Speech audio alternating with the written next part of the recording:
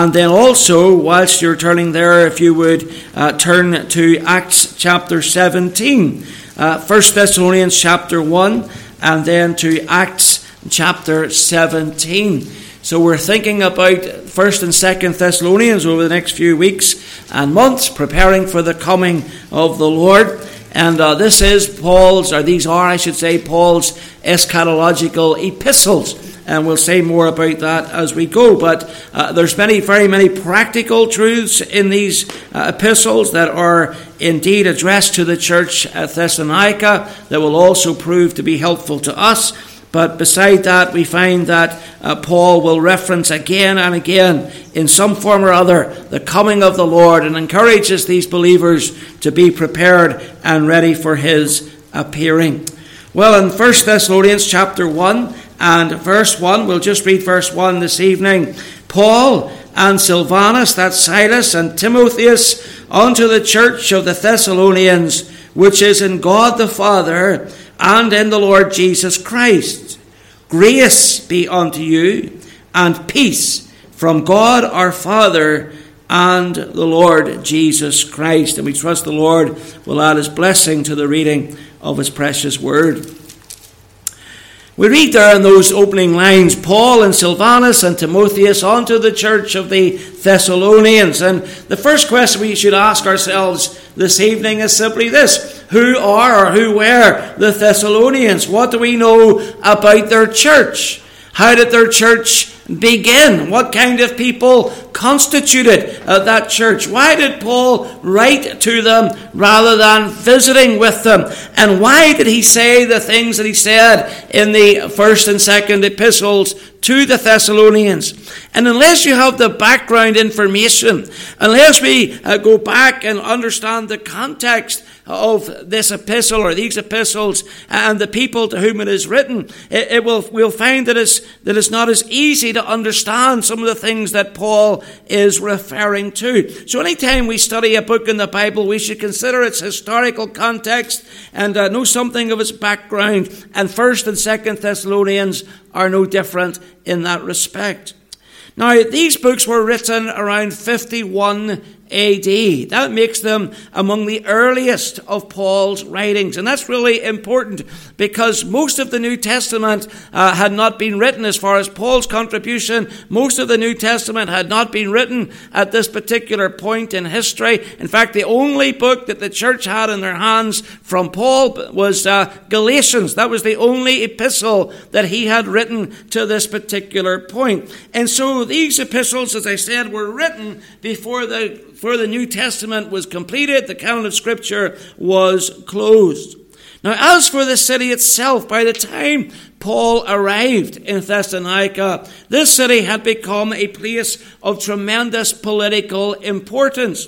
It was a city that had been founded some 250 years before, and had risen to become the capital of Macedonia. Now, within the Roman Empire, it was a free city. That means it had a great deal more autonomy from Roman rule than many, indeed most other cities in the empire. It had a population of 200,000 people, which may not seem that large in modern terms, but actually in ancient times that makes for a rather large city. And it was a city of great commercial importance in New Testament times for two reasons.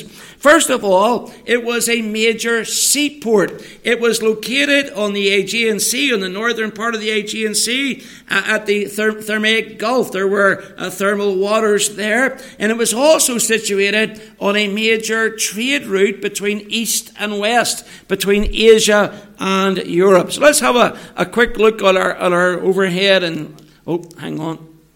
That's right. Okay. I want to look at this on a modern map, because sometimes we're using terms like Galatia and so on, and we don't all the time appreciate exactly where that is on a modern map. So if you look at the map before you, you'll see Lebanon and Syria there, and then just north of Syria you enter into southeastern Turkey.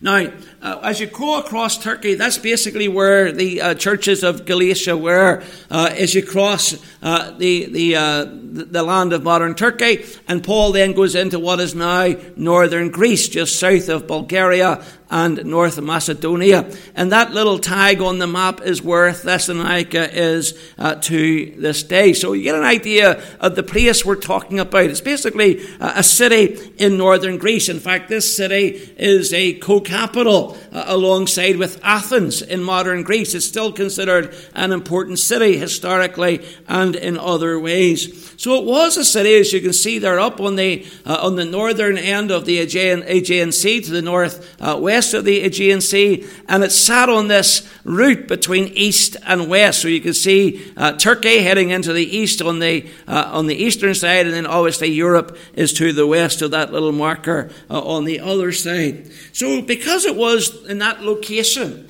it was a vital transport hub. It was a really important city commercially, and it saw a lot of trade passing through its streets, both by sea and by road. And so because of its trading rule in the world, Thessalonica, in terms of its population, became a cultural melting pot. People came from all over the world and settled in Thessalonica to do business. And so its citizens were made up of Romans, of Greeks, and of Jews, as well as other nationalities and other peoples beside. So we can see in a large measure why it was that Paul was interested in this city. And as we'll see in a moment in Acts chapter 17, he passes to other cities en route to Thessalonica. He goes through Amphipolis, he goes through Apollonia on his way to Thessalonica. So he passes two major cities to get to Thessalonica in order to plant a church there. And of course, in terms of the cultural or the population makeup of Thessalonica, we can see why Paul was interested in it, because he was religiously a Jew. There are Jewish people there. He was, in terms of his citizenship, a Roman, a free-born Roman, and this is a Roman-free city, and is culturally Greek. And of course, he himself was culturally Greek. So it was a city that appealed to him. You know, when you think about it, one of the nice things about coming back home to Northern Ireland from England is that I can speak to you all in my mother tongue. And people don't say, sorry, what did you say? So much. But, you know, when you're away from home, you know, it can be difficult. You use words people don't understand, and pronunciations they don't always pick up on. And so, you know, to come back home is really nice, and be able to, even my name changed when I went to England. Here people say Moore. Over there they said Moore. And so I had to relearn how to pronounce my name because everybody kept misspelling my name. So it's nice to come back and get my name back as well. And so there's the attraction in that. And you can see it for Paul. There's the attraction in going to this city because he would have felt very much at home among these people. So he arrives in Thessalonica as part of his second missionary journey. And if you just look on the map there, you'll see where that journey was. It began in Antioch, which was then in Syria, but is now in Turkey. And he makes his way through Galatia, revisiting many of the churches that he had planted there on his first missionary journey, Derbe, Lystra, Iconium, Troas, and so on. And then he intended to turn back toward the east. His intention was to go eastward. But he heard the Macedonian call, come over and help us. And he crosses the sea there, the Aegean Sea, into Philippi. And Philippi becomes the first church to be planted in Europe. And then from Philippi, he heads down toward Thessalonica. Now, the entirety of Acts chapter 16 is dedicated to Paul's church planting in Philippi. But as chapter 17 of Acts opens, we see this missionary band moving further west into Europe, and as I said, passing through Amphipolis and Apollonia until they come to Thessalonica. Let's look at Acts chapter 17 and read verses 1 to 14, and we're given the whole historical background to this church. It says, Now when they had passed through Amphipolis and Apollonia, they came to Thessalonica, where was a synagogue of the Jews. And Paul, as his manner was, went along to them, and 3 Sabbath days reasoned with them out of the Scriptures, opening and alleging that Christ must needs have suffered and risen again from the dead, and that this Jesus, whom I preach unto you, is Christ. And some of them believed and consorted with Paul and Silas, and of the devout Greeks a great multitude, and of the chief women not a few. But the Jews which believed not, moved with envy, took unto them certain lewd fellows of the baser sort, and gathered a company, and set all the city on an uproar, and assaulted the house of Jason, and sought to bring them out to the people. And when they found them not, they drew Jason and certain brethren unto the rulers of the city, crying, These that have turned the world upside down are come hither also, whom Jason hath received. And these all do contrary to the decrees of Caesar, saying there is another king, one Jesus. And they troubled the people and the rulers of the city when they heard these things. And when they had taken security of Jason and of the other, they let them go. And the brethren immediately sent away Paul and Silas by night unto Berea, who coming thither went into the synagogue of the Jews. These were more noble than those in Thessalonica, in that they received the word with all readiness of mind, and searched the scriptures daily whether those things were so. Therefore many of them believed, also of honourable women, which were Greeks, and of men not a few. But when the Jews of Thessalonica had knowledge that the word of God was preached of Paul at Berea, they came thither also, and stirred up the people. And then immediately the brethren sent away Paul to go, as it were, to sea, but Silas and Timotheus abode there still. Now, as I said, it says something of the stature of this city of Thessalonica in the ancient world, that Paul and Silas passed through Amphipolis and Apollonia en route to Thessalonica. And the reason for that is because of its location. As I said, this city was sitting located right bang on an ancient trade route, east to west, also with this sea route and its harbour. And so it provides a natural bridge out into all the world. Remember, the Lord Jesus said that we were to go and preach the gospel in all the world, to reach every nation. And so here's Paul fulfilling that great commission. He could have went to these other cities for sure, but Thessalonica opened up a door to the rest of the world. And we'll see that as we continue through our series. We'll see how the Corinthians heard the gospel even before Paul arrived at their door. They had already heard something of Christ, and we believe that was from the Thessalonian witness. Now notice, as Paul comes into the city, he goes to a synagogue of the Jews. That was his custom. He always went to the synagogue first, and Thessalonica had a sizable Jewish community. In fact, by the time Paul was there were tens of thousands of Jews who lived in Thessalonica. And though the text says he went to a synagogue, the fact of the matter is there were many synagogues in the city of Thessalonica, so it seems more likely that he went to the central synagogue. He went to the main synagogue at the heart of the city. So Acts 17 tells us of Paul's witness to this great city and its people, and how the church came to be established there. And the first thing I want you to see as we look into Acts chapter 17 is how his witness was reasoned. How his witness was reasoned. Let's look at verses 1 to 3 of our passage.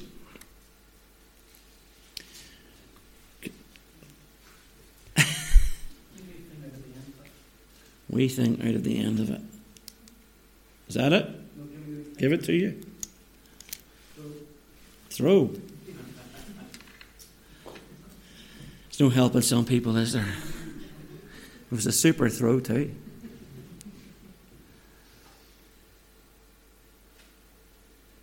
Okay. There we go.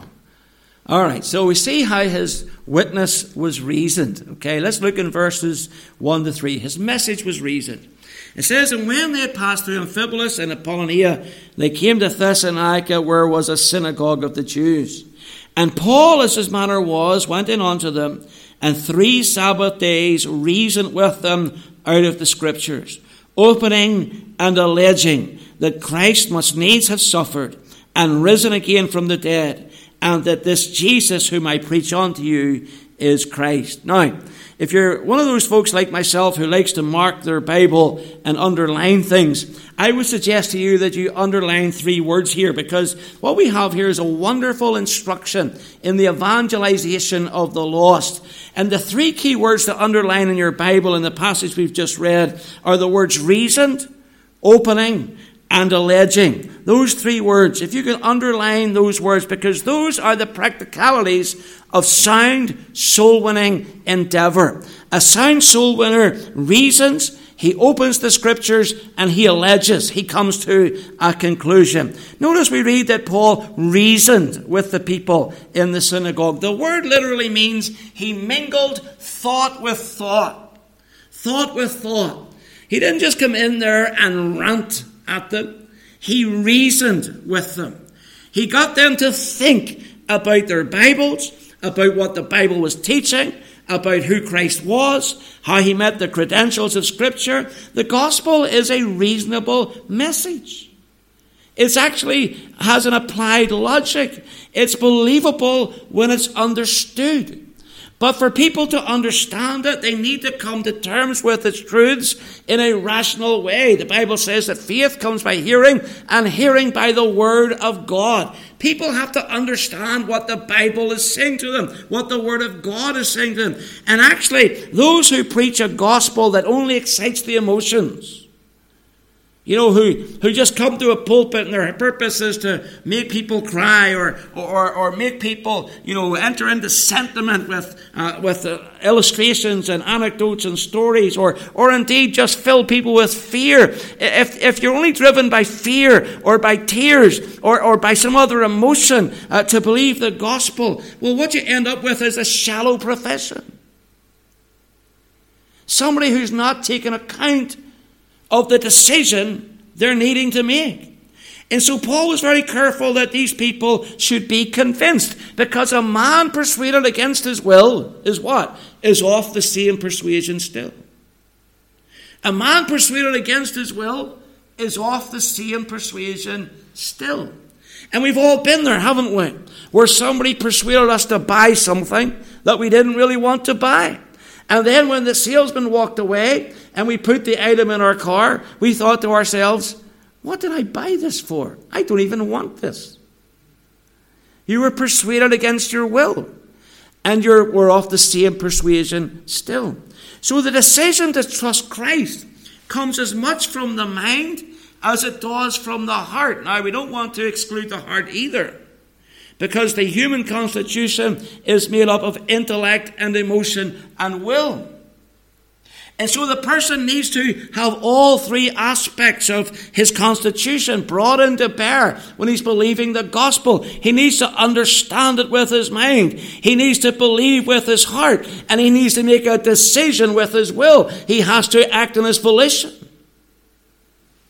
Notice too that notice what he based his reasoning on. It says he reasoned with them, where? Out of the scriptures. He reasoned with them out of the scriptures. He didn't base his argument on felt needs. There's a great movement today that says the preacher has to find out what your felt needs are, and then he should basically itch where that scratch is, and people will believe. Friends, that's not gospel preaching. You've got to reason out of the scriptures. And Paul didn't base his arguments on human need. He didn't base his arguments on philosophy. He didn't base his arguments on cultural ideas. He didn't base his arguments on politics. Many preachers get into politics. Let me tell you something. Politics never won a soul to Christ. Never. Whatever shade of politics you care to defend, your politics and my politics have never won anyone to the Lord Jesus. And Paul no doubt had his own political views, but he never shared those views. He was interested in teaching the Word of God, and he unfolded the sense of those words that they were reading. That's what the word opening means there in verse 3. It literally means to expound, to open, to unfold. He explained the scriptures to them. You remember the Ethiopian eunuch? And when Philip comes along and he says, sir, do you understand what you're reading? What was his reply? How can I know unless some man shows me? Somebody needs to explain it to me. And Philip did that, and he was gloriously saved. So he opened the Scriptures. He explained the Scriptures to them. Now understand, Paul was not a novice. He might have been a relatively new Christian, but he was not a novice in terms of the Scriptures. He was a highly skilled rabbi. He was a ruler among the Jewish people at one point. He was a graduate of Gamaliel, who was a celebrated doctor of the law. And so for them to have someone who was a graduate of Gamaliel in their pulpit was really something special. It was a matter of great honor. So they would have listened very carefully as Paul conversed with them, as he reasoned with them, as he mingled thought with them, as he taught them the Scriptures thoroughly and conversed with them about Christ and about salvation. And then notice that third word, he alleged some things. That is, having expounded the truth of God's word, he came to a conclusion. In soul-winning endeavor, sometimes we call this drawing the net. Okay? Sometimes the reason some people don't get saved is because we don't ask them, do they want to be saved? We give them the gospel, they're listening, they're interested, they want to know what they're going to do, but we leave them hanging. Instead of saying, would you like to trust Christ now? Drawing the net, inviting them to the Savior. And Paul didn't make that mistake. He alleged certain things. He came to a conclusion and he made certain proposals to this congregation of Jews. And if you look there, you see what his proposals were. First of all, he tells them that it was necessary that Christ should suffer. He was opening and alleging that Christ must needs have suffered. He went into the Old Testament and he taught them about the idea of Christ's suffering. Now, this idea was completely at odds with their understanding of the Messiah. They had never envisaged this idea of a Messiah who would be a redeemer. In their minds, he was always coming as a ruler, as a king. They were always looking for the crown, never anticipating the cross, even though the cross is clearly presented in the Old Testament and is prophesied and predicted in many passages. Somehow or other, they missed it because they had been taught their whole lives the Messiah was coming to establish a kingdom from Jerusalem. They hoped that he would come, and when he come, would overthrow Roman rule in Jerusalem and in Israel, and indeed throughout the known world. Now, no doubt Paul, in reasoning and opening and alleging with them that Christ must needs have suffered, would have taken them to places like Psalm 22, Psalm 69, Isaiah chapter 53. He would have led them to those passages and pointed out those predictions pertaining to the suffering Savior. Now, they wouldn't just sit there, rather indifferently or sit there blasé and not offer some kind of counter to that. There would have been a counter-argument. There would have been those Jews who would have said, no, that suffering that's referenced in Isaiah chapter 53, the servant of Jehovah in that passage is Israel. There's people who would have argued against him. So he's mingling thought with thought. There's a discussion going on here. And they would have disputed, some of them, his teachings because they would have seen those scriptures differently. But Paul persevered. Notice he was with them for 3 Sabbath days, reasoning with them out of the scriptures. In other words, he took 2 to 3 weeks teaching these people. He didn't just come in and preach one sermon and leave and say, well, you didn't get saved, you missed it. He came back again and again and again. And what a lesson that is to us, because sometimes we witness to somebody and then they don't get saved and we think, well, I already told him and he didn't get saved. No, sometimes you got to go back again. Go witness to them again. Very few people get saved the first time they hear the gospel. Most people need to hear the gospel several times before they're saved. And so Paul goes back for 2 to 3 weeks teaching these things in the synagogue at Thessalonica. Now, not only did he refer them to Old Testament passages speaking of Messiah's sufferings, but he also dealt with the issue of Christ's resurrection, possibly referring them to Psalm 16, maybe to the case of Jonah, or again Psalm 22. But notice he says, opening and alleging, verse 3, that Christ must needs have suffered and risen again from the dead. So he then concludes that this Jesus whom I preach unto you is Christ. Now there's the bombshell moment. Okay?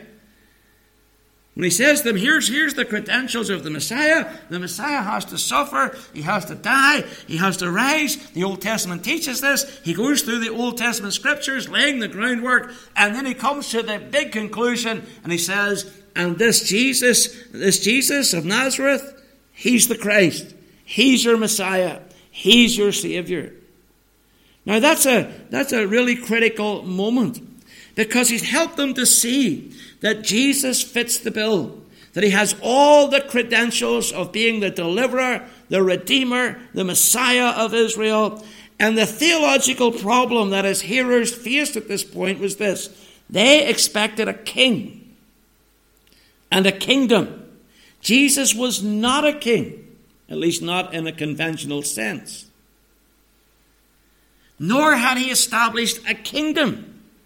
Jesus is gone at this point. He's ascended into heaven. There is no kingdom to be seen upon the earth. And so they're struggling with this. So what does Paul do then? He teaches them about the second coming of Christ and the establishment of Christ's kingdom. You say, well, how do you know that?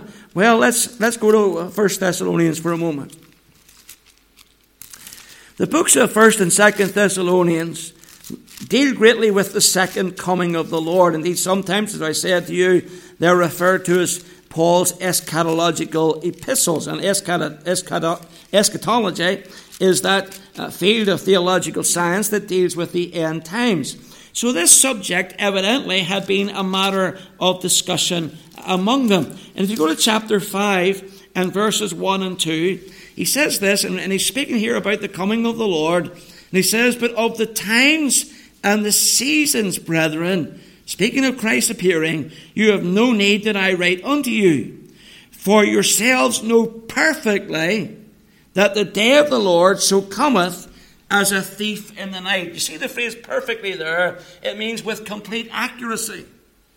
He says, you know. He says, you don't need me to teach you in this epistle all over again about the coming of the Lord, because you understand this with accuracy. Well, how could that be? It could only be because Paul had taught it unto them, that he had shown them that Christ must die, that he must be buried and risen again, and that he is a coming king, that he was coming to establish his kingdom. Because their complaint was, all right, if Jesus died for me, if he rose from the dead, where's the kingdom?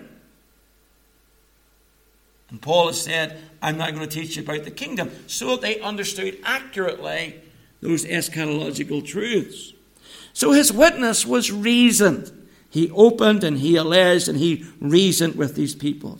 Then his witness was received. Let's go back to Acts 17 and verse 4.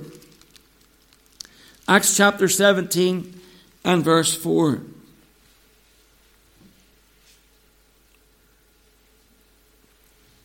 It says, and some of them believed and consorted with Paul and Silas, and of the devout Greeks a great multitude, and of the chief women not a few.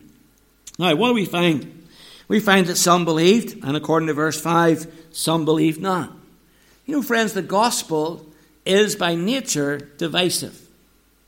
The gospel always separates people. It sorts out the sheep from the goats.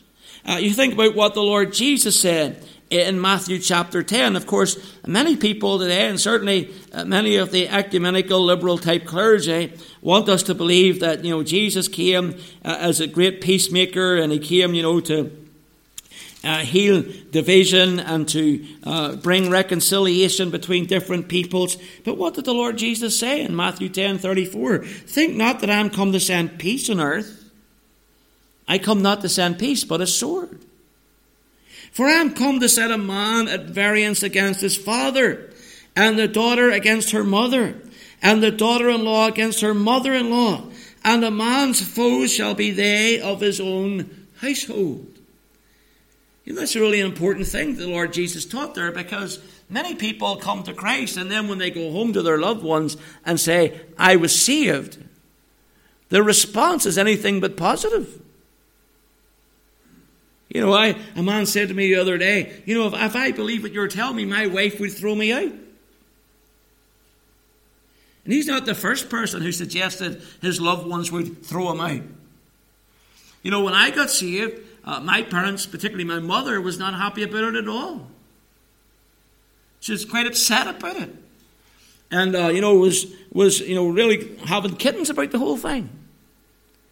So this idea the Lord Jesus came to bring us all together, and it's a lovely, woolly idea, it's a kind of fuzzy, warm idea. But actually, the Lord Jesus came to divide men, to separate men, to separate the lost from the saved, the sheep from the goats, the believer from the unbeliever. Well, coming back to Acts chapter 17, we read that's what happened in Thessalonica. We read that some of them, that is, some of the Jews, believed. That's what it says there in verse 4. And some of them believed. Now, here's my question. I'm almost like Pastor Rogers now, aren't I? Here's my question. How many is some? It's an indeterminable figure, isn't it? You're not told how many. So some could be 3. Some could be 33 or 333. We don't know what some means. But if you take that word and you set it alongside the adjectives describing Gentile conversion, you get an idea. It says, and some of them believed and consorted with Paul and Silas. And of the devout Greeks, of the Gentiles, a great multitude, and of the chief women, not a few. So the clear inference is that there wasn't a great multitude of Jews who believed. In fact, there was likely few Jews who believed. These other Gentiles that are mentioned here were people who would have been sitting in that gallery of the synagogue as Gentiles, listening in on the discussions each week on the Sabbath day, and really assessing in their own hearts and minds what Judaism was about and whether or not they wished to be Jewish. They were potential proselytes, if not proselytes already. So this mass of Gentiles, together with a few Jewish people, were those who were first saved at Thessalonica. And this is confirmed in 1 Thessalonians chapter 1. If you go to 1 Thessalonians chapter 1, and I want you to see a very interesting thing, because what I'm telling you is that the Thessalonian church, unlike the church at Jerusalem, was not a Jewish church, but it was primarily a Gentile church. 1 Thessalonians chapter 1, notice verse 6. Paul says to the Thessalonians, and ye became followers of us and of the Lord, having received the word in much affliction with joy of the Holy Ghost, so that ye were ensamples to all that believe in Macedonia and Achaia. For from you sounded out the word of the Lord, not only in Macedonia and Achaia, but also in every place your faith to God word is spread abroad, so that we need not to speak anything. Now watch verse 9. For they themselves show of us what manner of entering in we had unto you, and how ye turned to God from idols to serve the living and true God. Now here's the question. Did Jews at this time worship idols? No, they didn't. Gentiles worshipped idols. The Greeks were notorious for their idol worship. In fact, they said in ancient Athens there were more idols in the street than there was people in the street.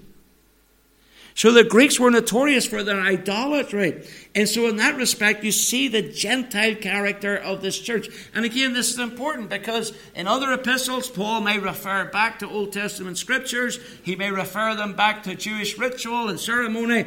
But in this particular epistle and in 2 Thessalonians, he makes no such references. He's dealing with Gentile people who largely do not have the same grounding in the Old Testament as their Jewish counterparts.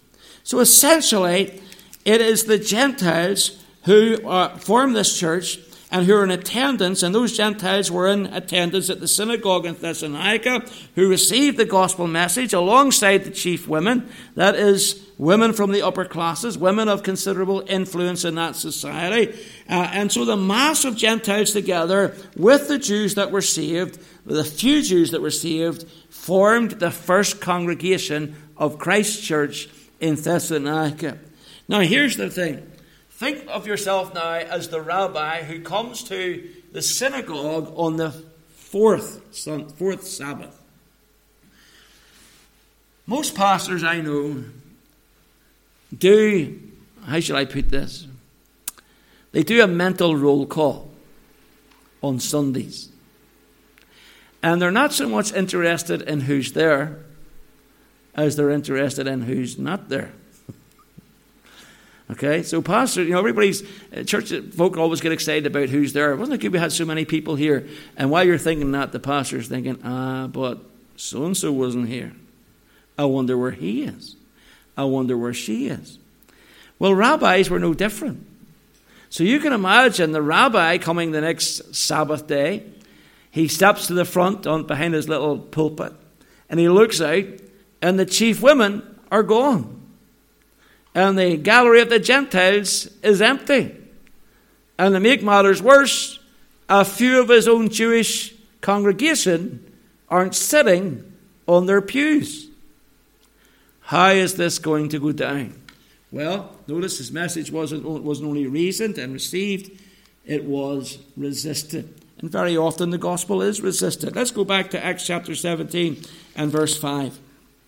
It says, but the Jews which believed not, moved with envy, took unto them certain lewd fellows of the baser sort, and gathered a company and set all the city in an uproar, and assaulted the house of Jason, and sought to bring them out to the people. And when they found them not, they drew Jason and certain brethren unto the rulers of the city, crying, these that have turned the world upside down are come hither or here also, whom Jason hath received, and these all do contrary to the decrees of Caesar, saying that there is another king, one Jesus. And they troubled the people and the rulers of the city when they heard these things. And when they had taken security of Jason and of the other, they let them go. Now, although there was a large Jewish community in Thessalonica, as with most Roman cities, they didn't have a great deal of influence. Like everywhere else in the empire, Romans were favoured above others, and above Jews in particular. And Jews were frowned upon because of their monotheism, because they worshipped just one God and not the multiple deities that were part and parcel of Roman worship. So it would have been very unwise for the Jews just to rock the boat here. They were unhappy at these conversions. They were unhappy at this proclamation of Christ as King. It would have been very unwise for them in political terms to have made some kind of stand and went after Paul and the Christians all by themselves. So what they did was they looked out to those who, and I love this phrase in the Authorized Version, they looked to those who are certain lewd fellows of the baser sort. Sometimes I like to insult people with that phrase. I would say to them, you're a certain lewd fellow of the baser sort. That's a great phrase. Old English. What's it mean? Certain lewd fellow of the baser sort. Well, it refers to those who were called market loungers. Men who loitered around the marketplace. People who were looking for trouble. They were what my father used to call corner boys. Do you ever hear that reference? When I was a boy growing up, and I would be hanging out on the street corners with my friends, and my daddy would see me, when he'd see me later on that day or the next day, he'd say, you're turning into a corner boy. And I used to think, well, what does that mean? I'm just standing on the corner. But what he means is you're up to no good. You boys standing in that corner are going to get into trouble. You're mischief making. You're forming a gang. You're going to get yourselves into all kinds of problems. You were hanging around ready for something to happen, and so we were. And that's what these lewd fellows of the baser sorts were doing. They were the kind of fellows who hung around the marketplace looking for some action, looking for something that they could get involved in.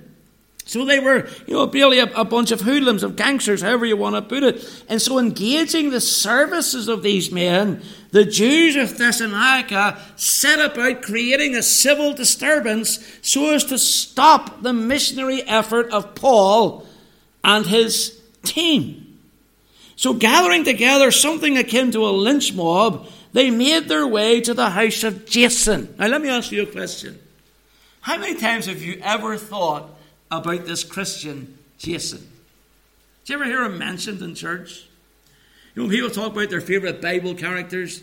Nobody ever says Jason. I kind of feel sorry for the guy, because he's really important to the beginning of the church at Thessalonica.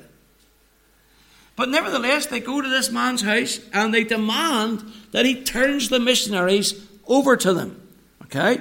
And Jason, who was in all likelihood a convert from that first wave of believers out of the synagogue in Thessalonica, he evidently had afforded hospitality to Paul and Silas and to others. Now, by the time the crowd gathered at Jason's door, Paul and Silas were gone. They had left already. They had been sent away, probably being tipped off by other believers in the city that the Jews were coming for them. So, unwilling to leave without an arrest, the crowd laid hold of Jason and dragged him before the city magistrates. Now, notice the charge. They said Jason had received those men who had turned the world upside down. Do you know what? Of all the things to be charged of in a court of law, that is probably one of the best. Okay? I've only ever been in a court of law once as a defendant, and that was for careless driving. When I was very young. I'll tell you that story someday. But to be standing in the dock as one who turned the world upside down for Jesus, there's no shame in that, is there? Wouldn't it be a good thing if we could turn this village of Points Pass upside down for the Lord? Huh? That's what Paul did. Correction, that's what the gospel did. The gospel turned the world upside down. And its message was placing the status quo upon its head. It was changing everything. However, the real charge, the heart of the charge, comes in verse 7. These all do contrary to the decrees of Caesar, saying there is another king. There's the real issue. They're saying there's another king. One Jesus. That's the real problem. And so, you think about it, here's the irony in this. Those who concocted this charge were waiting on a Messiah who would be what? A king. So the issue wasn't with kingship per se. The issue was with Jesus being the king.